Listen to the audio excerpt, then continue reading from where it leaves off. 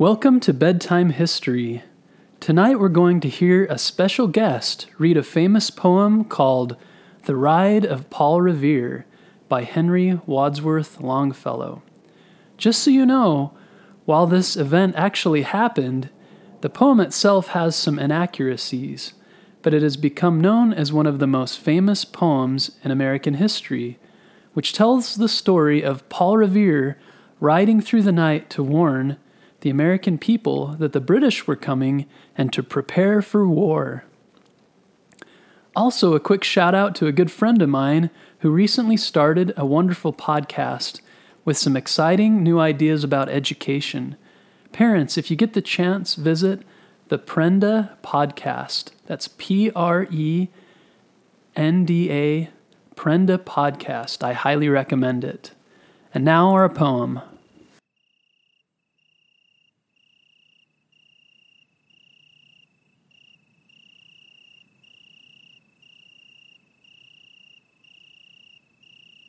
Listen, my children, and you shall hear of the midnight ride of Paul Revere. On the 18th of April in 75, hardly a man is now alive who remembers that famous day and year. He said to his friend, if the British march by land or sea from the town tonight, hang a lantern aloft in the belfry arch of the North Church Tower as a signal light. One if by land and two if by sea, and I on the opposite shore will be, ready to ride and spread the alarm through every Middlesex village and farm, for the country folk to be up and to arm. Then he said, good night, and with muffled oar silently rowed to the Charlestown shore. Just as the moon rose over the bay, where swinging wide at her moorings lay the Somerset British man-of-war, a phantom ship with each mast and spar, across the moon like a prison bar, and a huge black hulk that was magnified by its own reflection in the tide.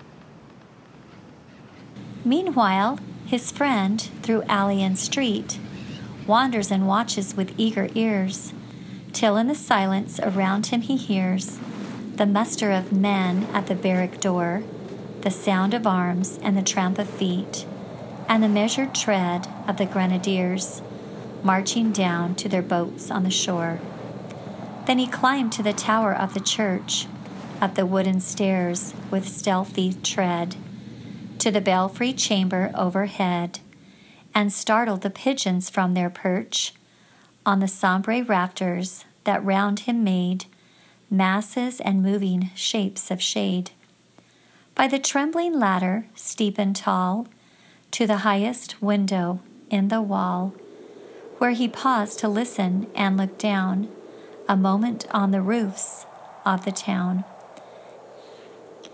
and the moonlight flowing over all.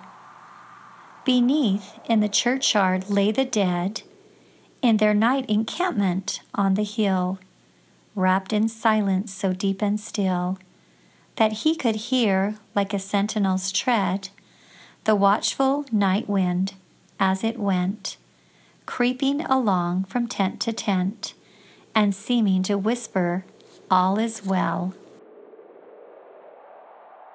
A moment only he feels the spell of the place and the hour and the secret dread of the lonely belfry and the dead. For suddenly all his thoughts are bent on a shadowy something far away, where the river widens to meet the bay, a line of black that bends and floats on the rising tide like a bridge of boats. Meanwhile, impatient to mount and ride, booted and spurred with a heavy stride, on the opposite shore walked Paul Revere. Now he patted his horse's side. Now he gazed on the landscape far and near.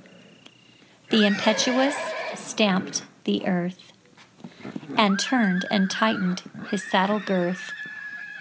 But mostly he watched with eager search the belfry tower of the old North Church.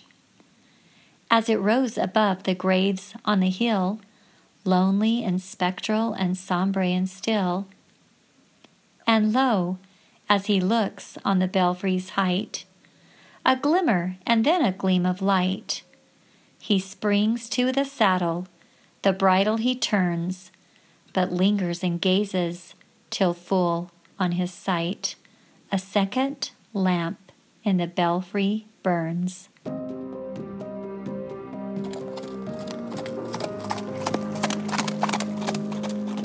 A hurry of hoofs in a village street, a shape in the moonlight, a bulk in the dark, and beneath from the pebbles in passing a spark, struck out by a steed that flies fearless and fleet.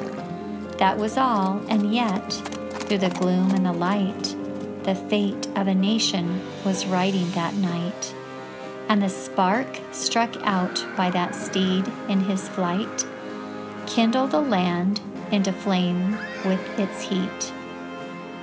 He has left the village and mounted the steep, and beneath him, tranquil and broad and deep, is the mystic, meeting the ocean tides, and under the alders that skirt its edge, now soft on the sand, now loud on the ledge, is heard the tramp of his steed as he rides. It was 12 by the village clock when he crossed the bridge into Medford town.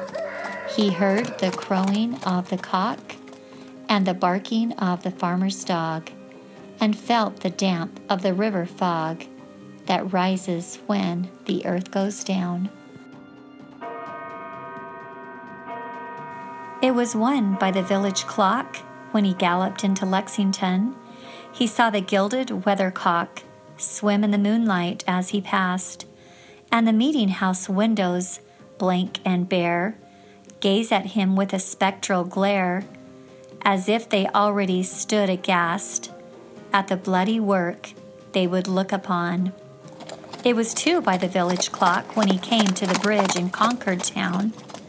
He heard the bleating of the flock and the twitter of birds among the trees, and felt the breath of the morning breeze blowing over the meadows brown, and one was safe and asleep in his bed. Who at the bridge would be first to fall? Who that day would be lying dead, pierced by a British musket ball? You know the rest in the books you have read, how the British regulars fired and fled, how the farmers gave them ball for ball from behind each fence and farmyard wall, chasing the redcoats down the lane, then crossing the fields to emerge again under the trees at the turn of the road, and only pausing to fire and load. So through the night rode Paul Revere, and so through the night went his cry of alarm to every Middlesex village and farm, a cry of defiance and not of fear, a voice in the darkness, a knock at the door, and a word that shall echo forevermore. For born on that night wind of the past, through all our history to the last, in the hour of darkness and peril and need, the people will waken and listen to hear the hurrying hoofbeats of that steed and the midnight message of Paul Revere.